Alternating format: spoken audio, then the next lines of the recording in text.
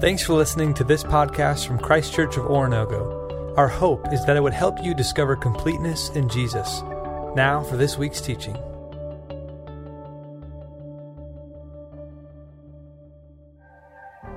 Then I saw another sign in heaven, great and amazing, 7 angels with 7 plagues, which are the last, for with them the wrath of God is finished.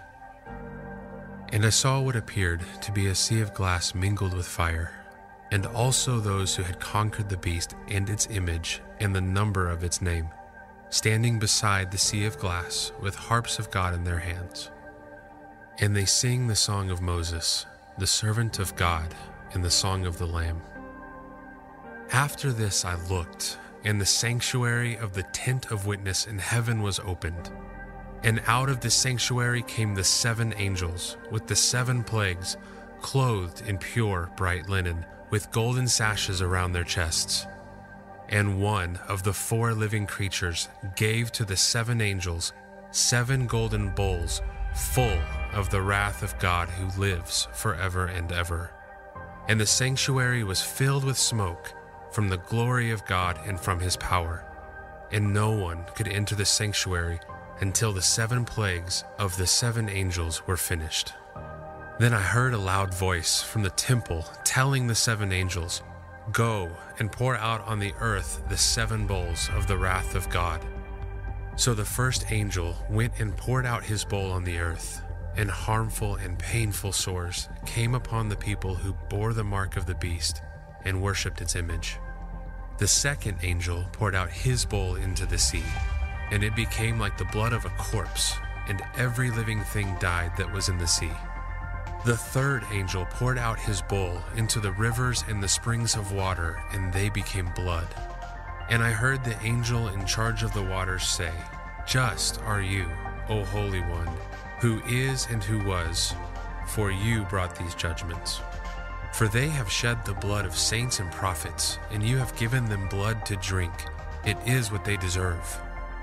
And I heard the altar saying, "Yes, Lord God the Almighty, true and just are your judgments." The fourth angel poured out his bowl on the sun, and it was allowed to scorch people with fire. They were scorched by the fierce heat, and they cursed the name of God who had power over these plagues. They did not repent and give him glory. The fifth angel poured out his bowl on the throne of the beast, and its kingdom was plunged into darkness. People gnawed their tongues in anguish and cursed the God of heaven for their pain and sores. They did not repent of their deeds. The sixth angel poured out his bowl on the great river Euphrates, and its water was dried up to prepare the way for the kings from the east. And I saw, coming out of the mouth of the dragon, and out of the mouth of the beast, and out of the mouth of the false prophet, 3 unclean spirits like frogs. For they are demonic spirits performing signs, who go abroad to the kings of the whole world to assemble them for battle on the great day of God the Almighty. Behold, I am coming like a thief. Blessed is the one who stays awake, keeping his garments on, that he may not go about naked and be seen exposed. And they assembled them at the place that in Hebrew is called Armageddon. The 7th angel poured out his bowl into the air, and a loud voice came out of the temple from the throne, saying, "It is done." And there were flashes of lightning, rumblings, peals of thunder, and a great earthquake, such as there had never been since man was on the earth. So great was that earthquake. The great city was split into 3 parts, and the cities of the nations fell. And God remembered Babylon the Great, to make her drain the cup of the wine of the fury of his wrath. And every island fled away, and no mountains were to be found. And great hailstones, about 100 pounds each, fell from heaven on people, and they cursed God for the plague of the hail, because the plague was so severe. Revelation chapters 15 and 16. Good morning, church. Let's open our Bible to those 2 chapters, if you would. Chapters 15 and 16 in the book of Revelation. We're going to be spending some time in there this morning. continuing in our series, and in a message I've entitled, He Judges. And this is one of those powerful turns in the Revelation that allows us to see what God is doing. I want to remind you that this letter was given to the early churches to allow us to hold on to unshakable hope in the midst of suffering. When there's reason for discouragement, and there's reasons to quit, and there's reasons to give up, in all of those moments, the Revelation is reminding us that there's something to hold on to even when the world offers us nothing. How do we hold on to holiness in the midst of a world of seduction? How do we refute deception in the church and false teaching? How do we fuel mission among believers? And if I can state it more clearly, what I'd like to tell you in the revelation of Jesus, this revelation was not to give us reassurance that we're enough, that we're strong enough, that we're big enough. It actually shows us that Jesus is enough. And if we're holding on to ourselves or our own pride or our own ability, we're missing the point. We need to hold on only to Jesus and what He's offering us, because in the midst of all of it, He is in control. I'd like to do a running review, if we can, to help you see why we get to these chapters and what turn is made in the book. The first chapter is a glorified vision of Jesus. His voice is speaking. He's telling us where this comes from and who it's for.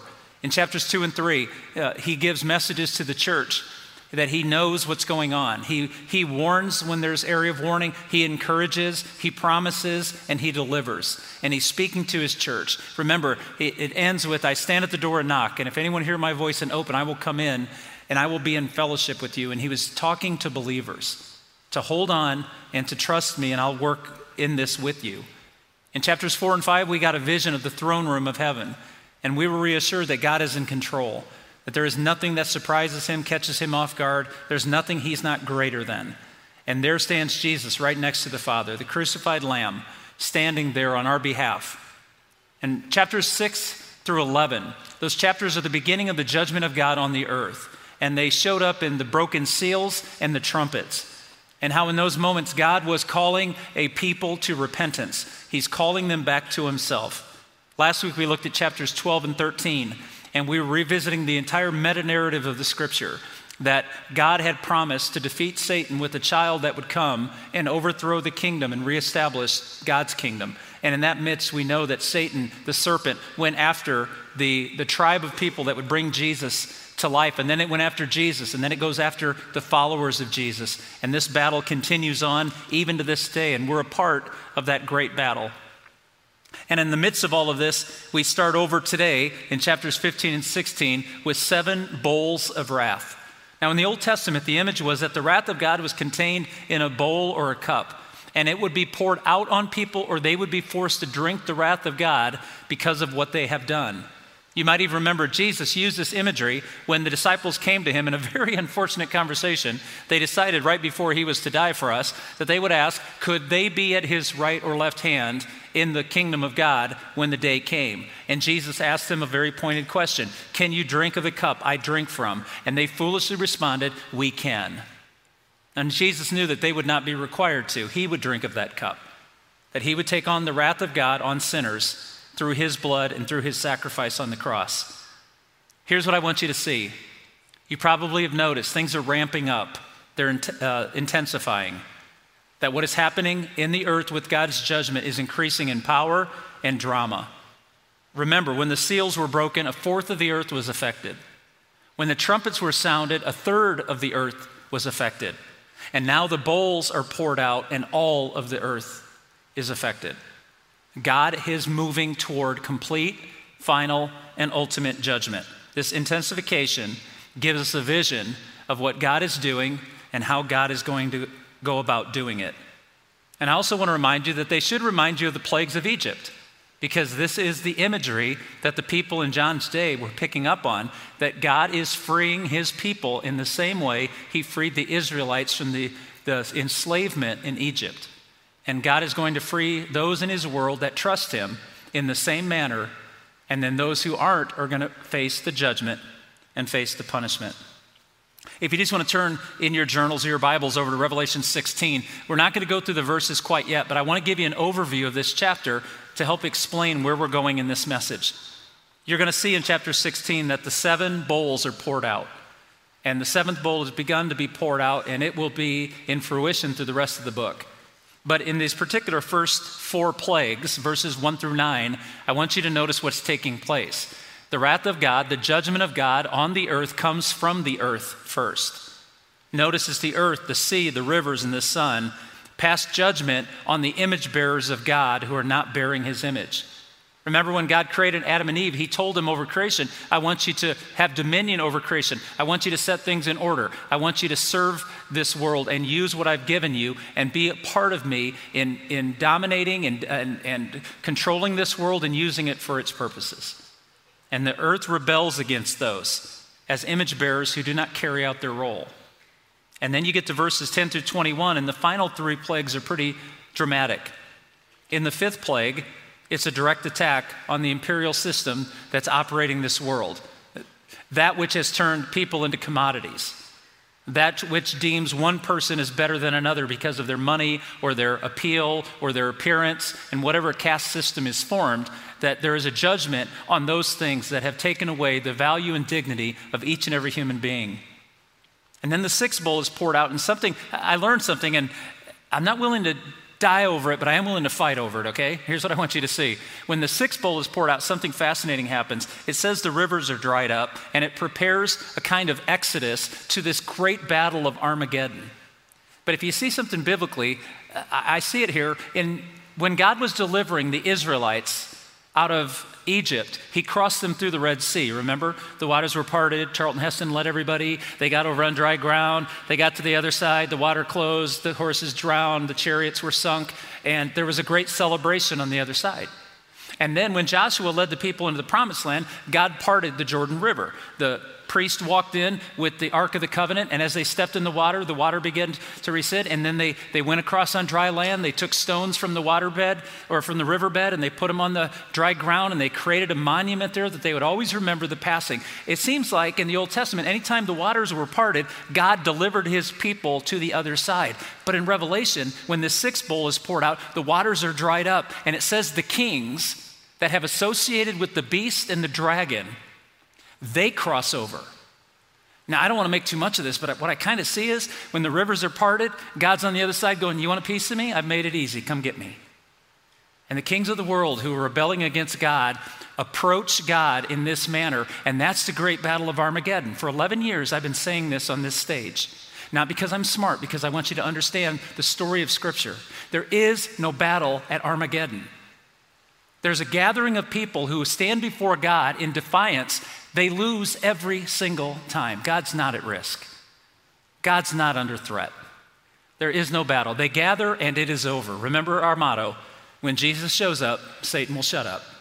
He does every single time, and he does in this moment. And then the 7th bowl, it is cast into the air, which is an interesting image of the demons and the spiritual warfare, this cosmic battle we talked about last week. The final judgment of God is on that.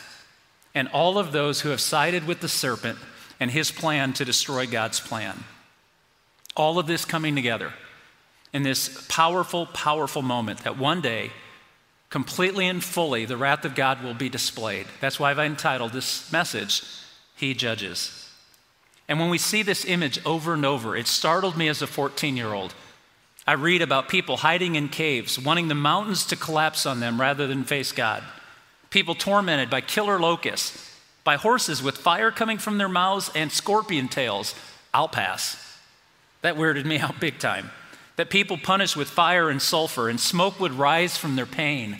And now 100-pound hailstones falling from the sky and crushing people. And as a 14-year-old, not understanding what was taking place there, I kept thinking, God's just going to get so mad at all of us that he's just going to punish the earth before he sorts us out. And I'm grateful that's not true. That those that are covered in the blood of Christ are protected from these things. And those that are loyal to the serpent will suffer what the serpent suffers. Remember, God punishes sin, and God judges those who ally themselves with sin. And you have this powerful image. And then we get to chapter 15, and I often didn't know what to do with chapter 15. Let me explain why. In chapter 15, God's judgment has come on earth in a more powerful, intensifying way. And the believers in Jesus, God's chosen church, is celebrating. I've shared this before, and I apologize if it's an old story, but when I think of judgment, I think of this. My mom and dad were very patient people. My dad didn't play, though. When Dale told you to knock it off, he meant knock it off, and he would give warning. And he would say regularly, like, boys, don't make me get up. Now, I had one brother who never quite understood what that meant. Steve, who was close to an angel, got it. I was a perfect child. I got it. My second oldest brother didn't get it. And we knew this reality. Dad would warn you, and he would say, if you don't knock it off, I'm going to do this, or I'm going to do this. Now, for the record, because my dad listens, he did not beat us. We got spanked when we deserved it. We got punished when we deserved it. My father was not cruel, but my dad didn't play. And we learned something. When Dale Christian put his hands on the chairs, on the arm of the chairs, there was no more repentance available to you. When Dale got up, you got hurt. This is how it was. And now I think that he gave us grace and mercy because he was too lazy to get out of the chair. But when he was up, he had 4 boys and there was a price to be paid. And so because of this, there's a moment when we get to Revelation 15 that God starts to get out of his chair. He is bringing his full judgment on sin and those that have aligned themselves with the serpent. And he's getting up. And in the strangest thing, in Revelation 15, the believers begin to sing a song. Now, as much as I liked when my brothers got in trouble, when Dad started out of the chair, I never once thought, yeah! I was like, why don't you listen? He told you to stop. But once Dad was up, someone was getting punished. And in this moment, I've struggled in the past with Revelation 15, and then you begin to see something. And here's what I want you to know. If you hear nothing else I say the rest of the morning, I want you to hear this. When God judges, he judges from his character and not from his anger. When God judges, he judges from his character, and I'll explain that, but not from his anger, which is the misunderstanding of the judgment of God, in my mind, in today's culture. So how can the church sing praises? Look at chapter 15, verse 3. Great and amazing are your deeds, just and true are your ways. Most of the scholarship I read says that Revelation 15 is echoing Moses' song when they crossed through the Red Sea and landed on the other side, and God delivered them through the Red Sea. That Moses sang a song of God's deliverance and God's faithfulness. And many people say Revelation 15 is the same thing. But look in chapter 16 with me at verses 5 and verse 7. Just are you, O Holy One, for you brought these judgments. Verse 7. Yes, Lord God the Almighty, true and just are your judgments. How are we supposed to worship? How do we honestly, if we're a people of love and grace and mercy, how do we worship God in the moment that he gets out of the chair and starts to bring the hammer? It seems awkward, doesn't it? Well, here's what our world's asking us. How do we worship a God of wrath? Because that's the word. Soft sell it all you want. The biblical word is wrath. How do we worship a God of wrath? Where's the God of love? Hey, you've heard the question posed. If not directly, you've heard it inferred in conversations. How can a God of love send people to hell? How can a God of love dismiss people? If he loves everyone, how can he punish anyone? This is challenging in our culture today. How are you and I going to worship a God when we know that if he keeps his word, if he stays true to his character, multitude of people you know and love, are going to face the punishment of hell and the wrath of God if they don't repent? How do we worship in the midst of that? How do we not just break out in tears? Because chapters 15 and 16 show us that the judgment of God comes from his character. And his character requires that sin, which has destroyed and damaged, cannot be ignored, cannot be dismissed, cannot be treated like it didn't happen. And listen carefully, church. Before we think about those people, please understand this truth. Every single person hearing my voice in this room and watching online this morning, every single person who will hear my voice in any recollection of this sermon must understand this. We are all deserving of God's judgment. There is not an innocent, good person, starting with me, who could ever stand before God and think that his judgment would leave us unscathed. God's not a liar. God does not pretend. God is truth all the time. And we are all worthy of his judgment. And if we escape his judgment by the blood of the Lamb, it has nothing to do with our value. It has nothing to do with our accomplishments. It has nothing to do with our goodness. It only has to do with the revealed Jesus. So when we start this process of thinking through how do we worship a God of wrath, I want to give you some things you can learn in these 2 chapters. Let's begin with this. Don't sit in judgment on God's judgment. First step for all of us, God's judgment is true. In fact, if I could say this another way, respect how long-suffering and patient God has been. God has every moral right, and it would be just if at our first rebellion of God, he removed us. But who would be left? The earth would be empty. There'd be no human beings except the innocent child who has yet not understood right from wrong. But deep inside, there'd be nothing but babies running around this place. If we dismiss the long-suffering patience of God, we will sit in judgment on the judgment of God. And then I want you to notice something. In the seals and in the trumpets, you might remember when you've read it, or you can look back and see it for yourself. Between the 6th and 7th seal and the 6th and 7th trumpet, there is a pause, there is a delay, there is a break. At one moment, there's 30 minutes of silence before the presence of God. There's this long, extended period where God's pausing. When the bowls are poured out, there is no pause between the 6th and 7th bowl. The time for repentance is over. God's patience has run out. He has given everyone the opportunity. Because even Peter tells us that God is not slow. God is patiently hoping that all will turn and accept his gift of mercy and love. In fact, in chapter 16, verse 17, it says, "It is done." In other words, the time has come for the full judgment of God to be delivered. And there stands before God those who would rather go down with the monster than suffer with the Lamb. And in this moment, God comes, and he whistles everybody out of the pool, and we all got to stand before God to answer for what we've chosen. A life that received his mercy, or a life that stood on its own merit. So the revelation of God coming from his character, let's see where that comes from. The first point is that God is in control. This is one of the things you should see so far in the first 16 chapters of the Revelation. God is in control. Theologians would say God is sovereign.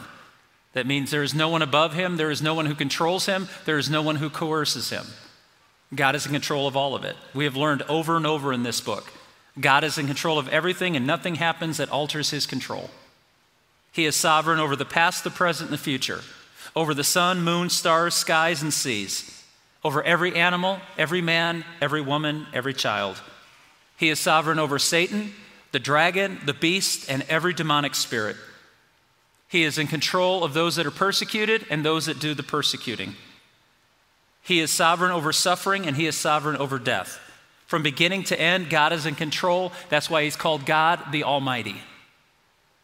And so when God judges, he judges from a sense of knowing exactly what's going on and being in control over all. God is also feared by all.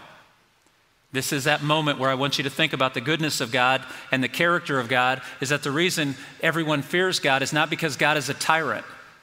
You know, I never saw my dad jump out of the chair without warning. I never saw my dad punish any of us without explaining to us the consequences of continuing to do what we were doing. And no one will ever stand before the judgment of God and feel shocked and surprised that they're sinners. No one will stand before God and say, I never rebelled, I didn't understand. Each one of us knows in our soul that we have chosen selfishness over love and courtesy. Look at Revelation 15, verses 3 and 4. O King of the nations, who will not fear you, O Lord? Fear is to stand before God knowing he knows. Understanding that when God calls us sinners and God shows us the error of our ways, that none of us will say, all of us will go, I did. And I did it on purpose. If you eliminated all the things you accidentally did wrong, isn't the list still long enough for all the things you intentionally did wrong? In the midst of all this, we stand before a God, and we will not fool God in any manner, and God will speak truth. Psalm 86. The psalmist writes, all the nations you have made will come and worship before you, O Lord. They will bring glory to your name, for you do great and marvelous deeds.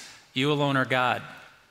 That passage just reminds me that all nations will understand at the end that God has done right, that God has been perfect, that God has been holy.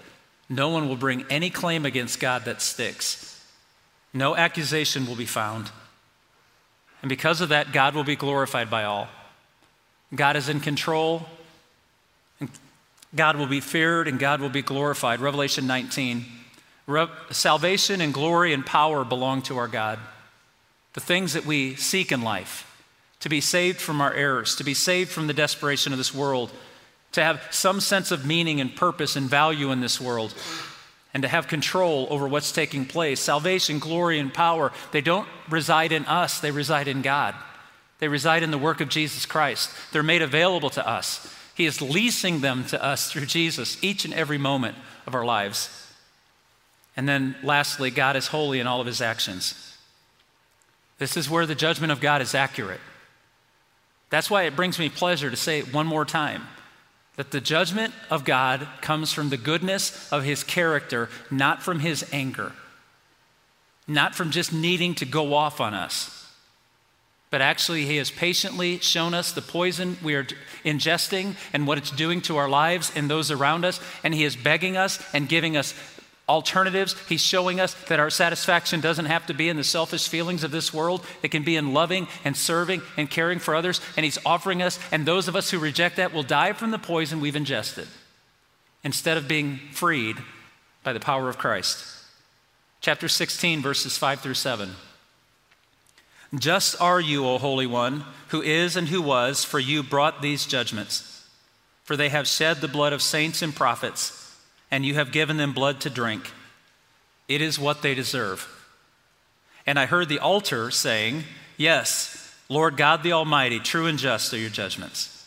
The altar is interesting because that's where you stand before and bring your sin before the Father to be forgiven. And in the midst of all of this, it says, no, that they have done what you are holding them to. Remember, God punishes sin and judges those who are loyal to sin. He punishes deception and he judges those who are loyal to deception. And it says here that saints and prophets, you have given them blood to drink because they have shed the blood. We have done the crime. We deserve the punishment.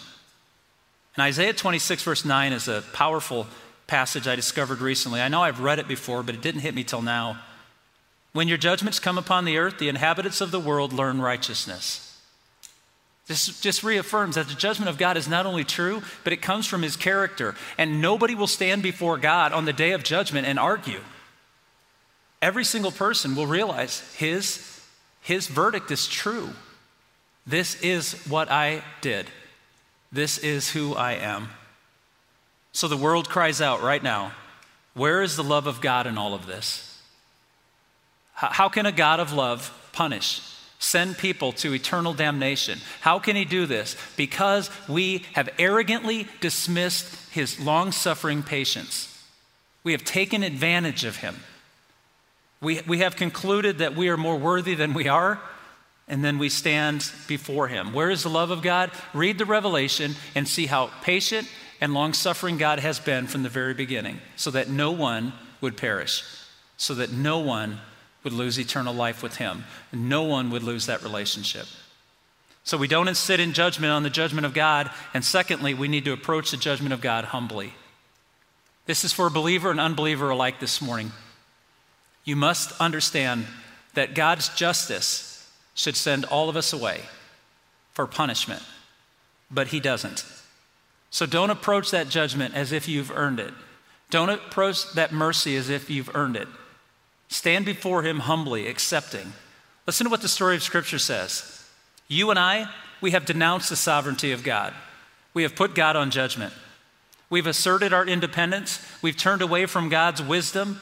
We've asserted our own authority to say that is my life, I do what I want, I treat people the way I want, and I take whatever I want. We've offered allegiance to gods that are not real. We have served and worshiped money, possession, success, sex, self-centered lives. We've disregarded the appropriate fear of God. And we've done all of this in the name of our independent freedom. In fact, if you see the bowls as the plagues on Egypt, then we should see each of our lives as Pharaoh's life. God has come before us and offered us a chance to repent and change, and we have measured what we would lose. We have measured the loss of our power and our authority and our control, and we've often said to God, no. And Pharaoh refused to repent, and the moment he repented, soon after that, he went chasing after him again. He could not give up the gods he was truly worshiping, even when confronted with the real God. And over you'll see the sad message in Revelation 16 is how people responded. Look at verse 9 with me. They were scorched by the fierce heat, and they cursed the name of God who had power over these plagues. They did not repent and give him glory. Verse 21. They cursed God for the plague of the hail because the plague was so severe. Notice that the power of God, like before Pharaoh, is being displayed, and instead they curse God, they ignore God, and they reject God even further. They spiral away due to a lack of repentance. And repentance is not just changing your behavior. Repentance is actually receiving the gracious gift of forgiveness and mercy. It is not only giving up something, it is accepting something in return. So to repent is to turn away from the actions in rebellion toward God and not just being neutral, but actually stepping into his mercy and grace and not only being a recipient, but being one who shares that too. If this seems all foreign to you, I want to take you to Romans chapter 2, and I'm going to show you something the Apostle Paul told a church like ours. Or do you show contempt for the riches of his kindness, forbearance, and patience, not realizing that God's kindness is intended to lead you to repentance? But because of your stubbornness and your unrepentant heart, you are storing up wrath against yourself for the day of God's wrath, when his righteous judgment will be revealed. Hold a high view of God, don't judge God, and humbly understand that his patience and love towards you was to lead you to a repentance that brings life, not a rebellion that brings death. And when I compare what God has done for me and what I've done for God, I know who deserves to be worshiped, and I know who deserves to be judged.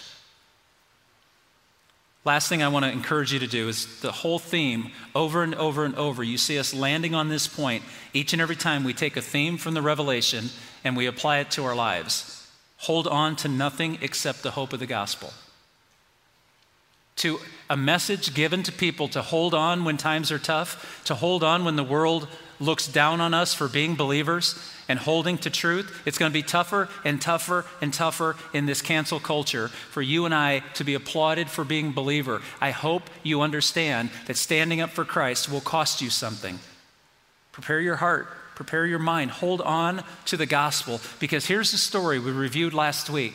God sent a lion into this world to reclaim the throne here on earth, and that lion became a lamb that was slain for us so that his blood would permit us to be cleansed of our sin and enter into the new kingdom, not one day, but this day, to walk with him, to trust him, to hold on to him.